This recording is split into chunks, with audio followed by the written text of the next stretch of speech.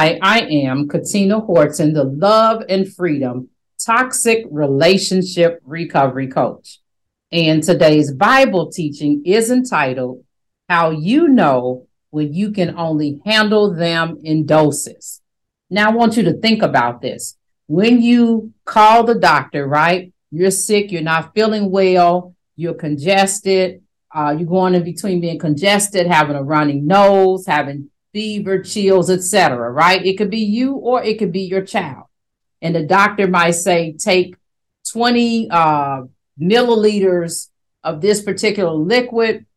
I'm going to call it into the pharmacy, have somebody pick it up. If you well enough, go pick it up yourself. But you're only going to take 20 milligrams, right? Every 6 hours, right? 4 times a day within a 24-hour period, right?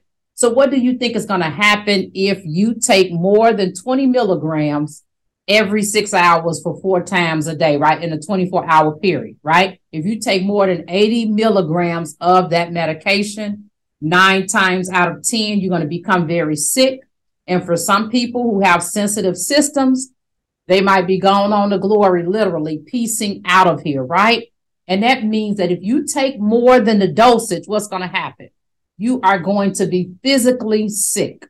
And so the same thing happens. We take it lightly, right? We take it very lightly, but the same thing happens when we are around narcissistic people and other toxic individuals, right? We can only handle those type of people in what? In doses. But what we do is that we get so caught up in the history of being with that person. We get so caught up in the 5 to 10% value that they're bringing to the relationship. And so we don't set up boundaries. And then when we're getting sick emotionally, mentally, spiritually, right?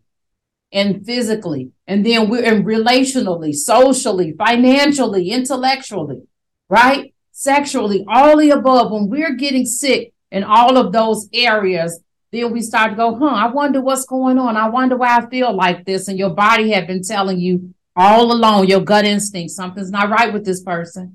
You were ignoring the yellow flags, right? That were going to turn into red flags. You ignored that gut instinct, right? And so just like with that medication, sometimes we cannot be around people too long or we're going to overdose on them, right? And you might say, well, how do I know when I have overdosed on certain individuals? Point number one, not only do you own your emotions, you're owning theirs too. With narcissism, other toxic individuals, emotionally immature individuals, and or individuals who have tons of unresolved and repressed trauma, right? They use people as emotional regulators, right? That means whatever emotion they're feeling, they're going to offload that emotion onto you. And in scripture, it says what? Over in Proverbs 19:19. Let angry people, and this is the Message version, let angry people endure the backlash of their own anger. If you try to make it better, you'll only make it worse. So sometimes we'll have somebody, a lot of times, let's just keep it real and be honest. We'll have people who are angry and all out of sorts, emotional outbursts, which that's also emotional outbursts and lashing out. That's also a trauma symptom, right? Inability to regulate ourselves before we're in conversations with others, right? And so we have people that do that, and we be trying to calm them down.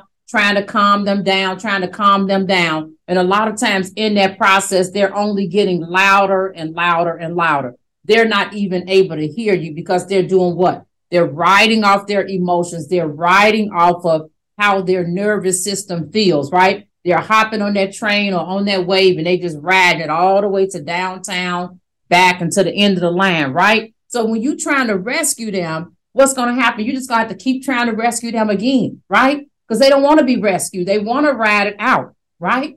And I'm not saying they want to be in that state. Once they're in that state, there's no pulling somebody out of that emotionally reactive state, right? The only thing you can do is to try the best you can and regulate your own emotions. Otherwise, you're going to become dysregulated from their dysregulated emotions and nervous system, right?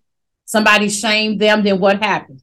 They shame you and offload their emotions. I never forget, I was talking to someone, and this particular person told me that someone had just shamed her. And before she even told me that, I was already thinking in my head, I know. And then I went on and been honest with her. I said, yeah, I could tell that happened. And she said, you can't. I'm like, I can feel it. I mean, this person, I didn't tell her, but she was reeking of shame, was just coming out of her. So the way she was able to offload her shame is what? She said something shameful to me, right? And so I could feel it. I already felt it leaking out of her. So when she told me what the other person said, it's like, okay, I knew I was feeling shame, but I didn't know why it was coming out, where it was coming from, and it didn't seem like it was my own.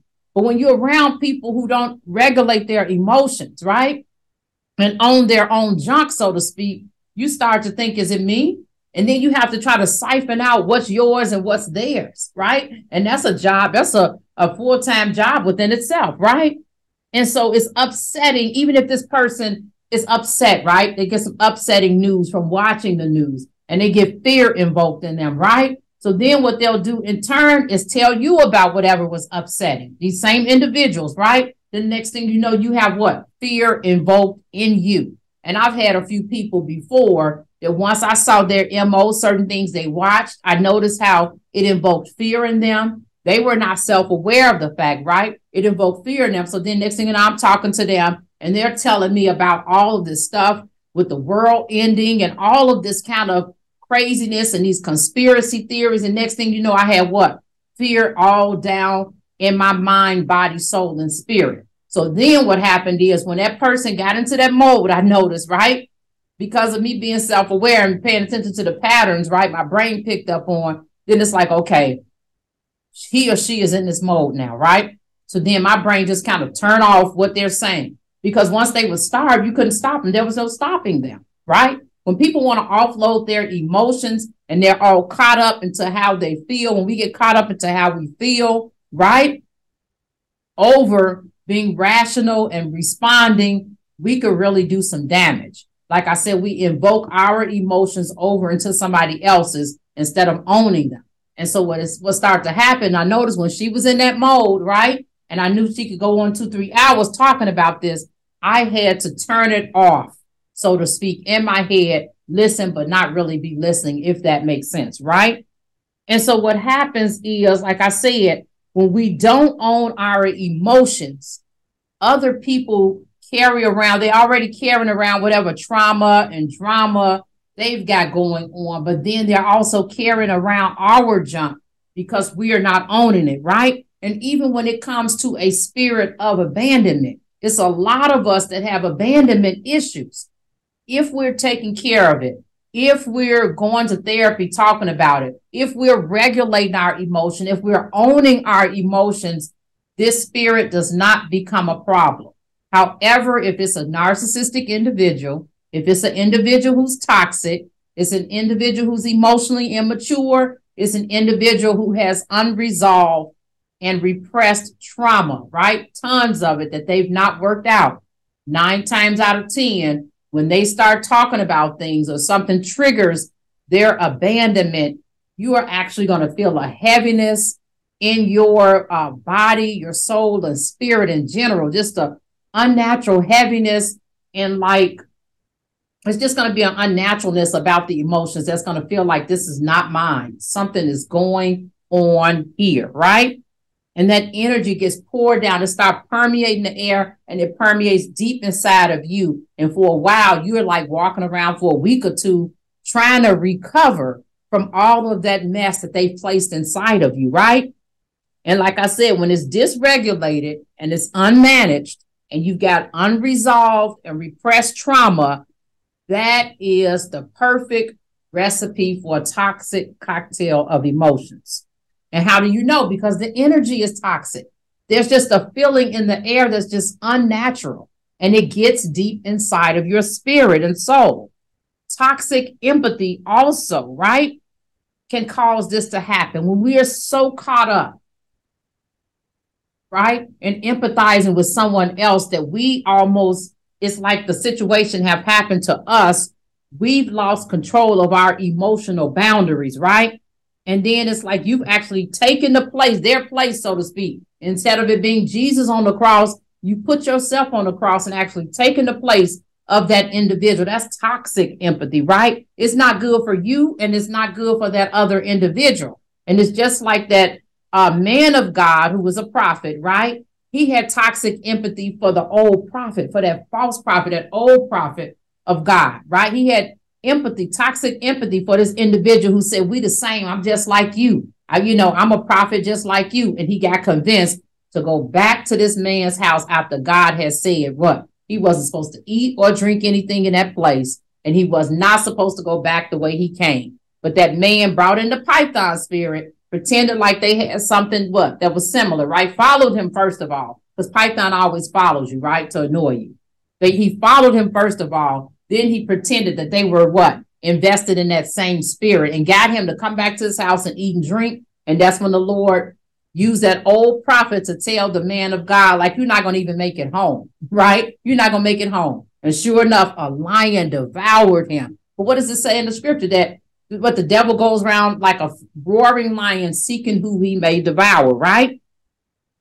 And so what happens is that in the scripture, even when it came to Samson, he had toxic anger. It says, but after a while, in the time of wheat harvest, Samson visited his wife with a young goat and said, I will go in my room, go into my wife in her room. But her father did not let him enter. Her father said, I really thought that you hated her intensely. So I gave her to your companion. And see, Samson's thing is once his trauma hit, he went through that flight trauma response of abandonment, right? And he thought, okay, I'm just going to leave my wife for a while after she betrayed me to the Philistines and told my secret. And I'm just going to come back when I'm ready to talk to her. But that's not how it goes. You just peace out and then you come back like a parent who haven't seen their child and I don't know when. That's not how relationships work, right? And you just pick back up where you left off at. That's not relationally healthy, right? There's no reconciliation that's been done in order for the restoration to take place, right? And so it's like her father didn't let him in. And he said, I thought you hated her so intensely, so I gave her to your companion.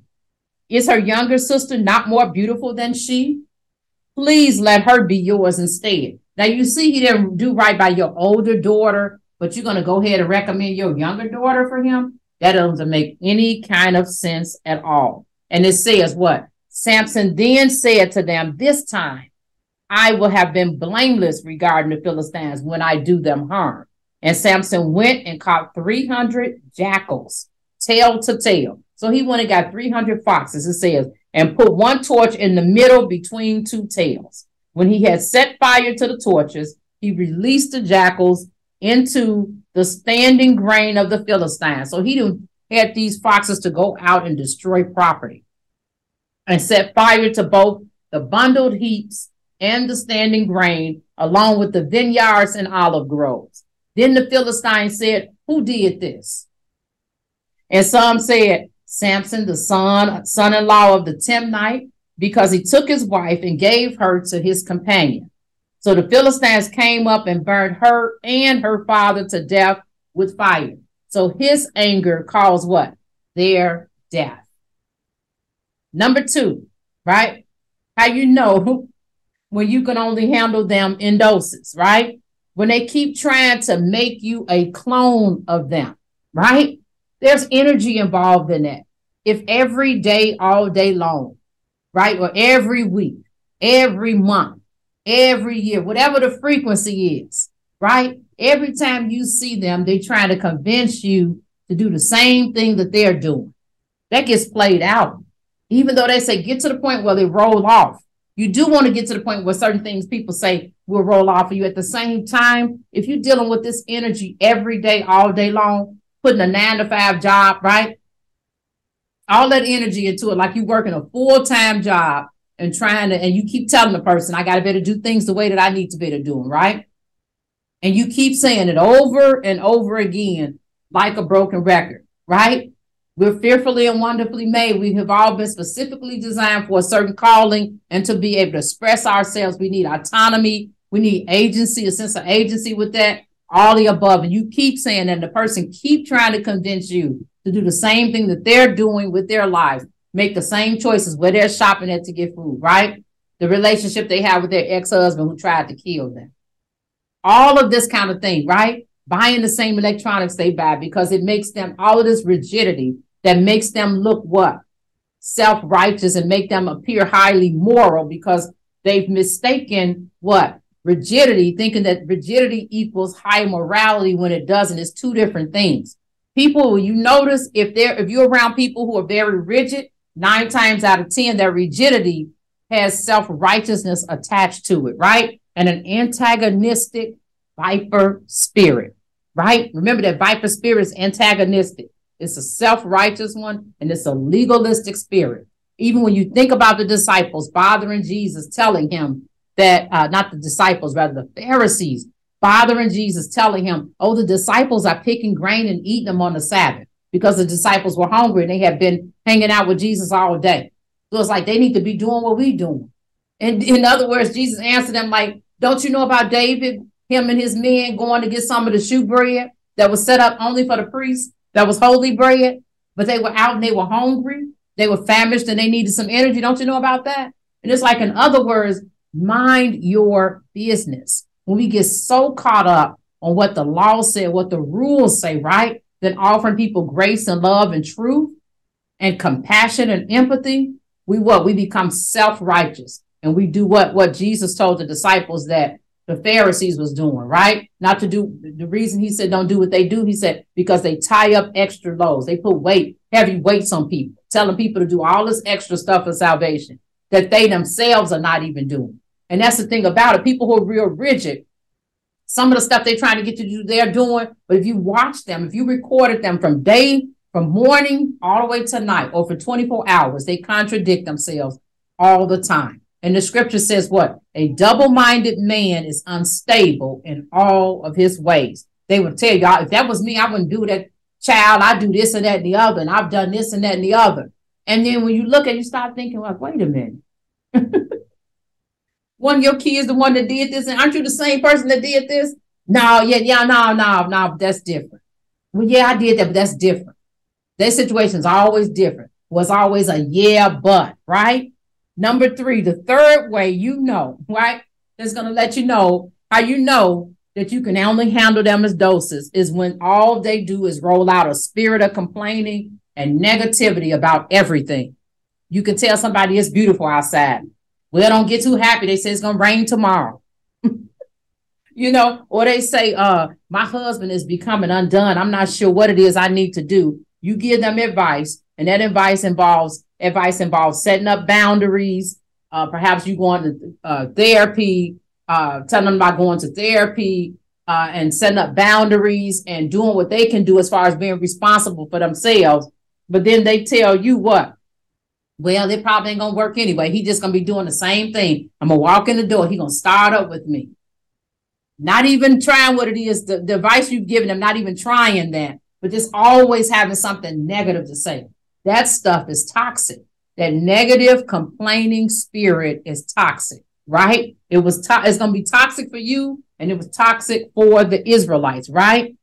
And it's like they don't want to do the work. They would rather complain. If you ever notice, and when people have a spirit of negativity, right? A spirit of complaining, they don't want to do the work. They don't want a solution. They just want to complain. They like the idea of complaining. Their mind, body, soul, and spirit is addicted to what? To chaos, confusion, and complaining. They're addicted to strife.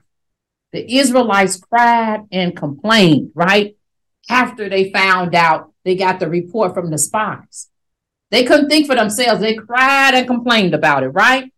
It says, then all the congregation raised their voices and cried out, and the people wept that night. And all the sons of Israel grumbled against Moses and Aaron. And the entire congregation said to them, if only we had died in the land of Egypt, or even if we had died in this wilderness.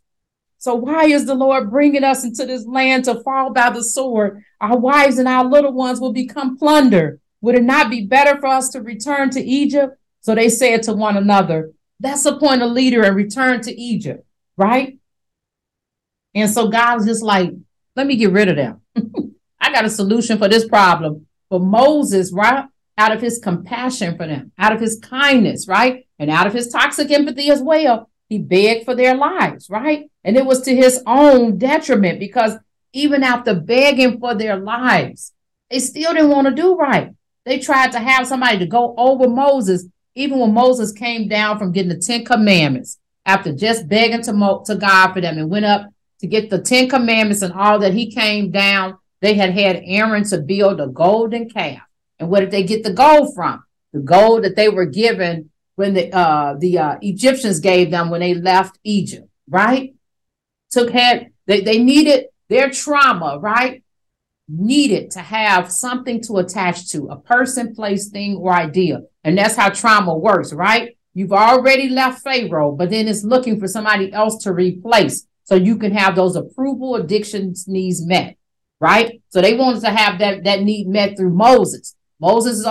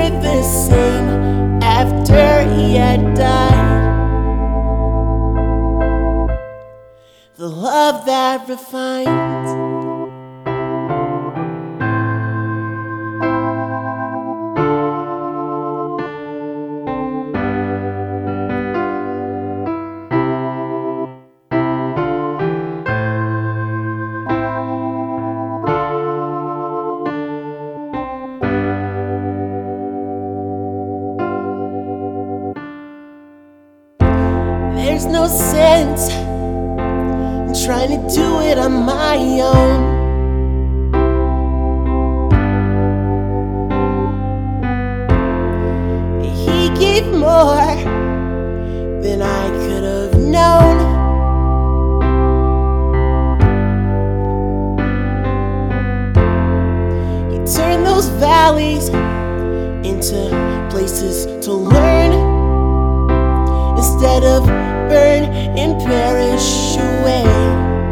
And nights never so cold without His grace. How could I say that I've seen the world from His great love? How could I know what He could love? How would I have seen what He had in store for me if I didn't give up and let Him be my valley of grace, where things would change and maybe they'd take up the cross high again? The valley of grace never was the same after He had died. The love that refines.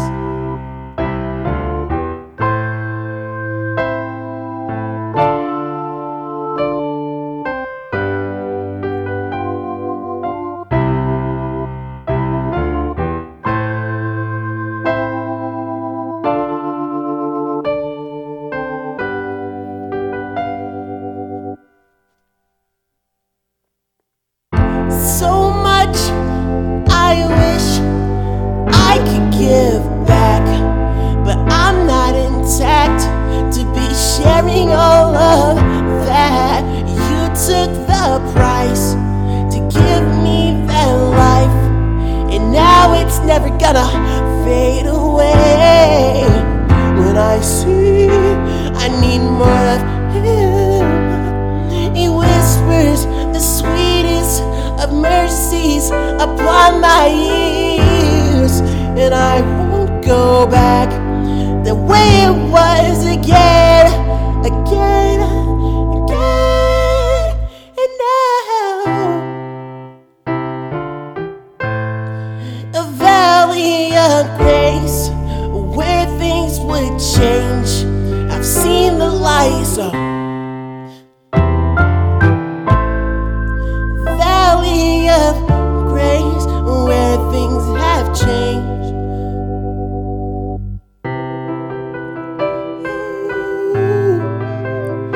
Oh, I've seen so much, so much for me. Have you? Oh, have you?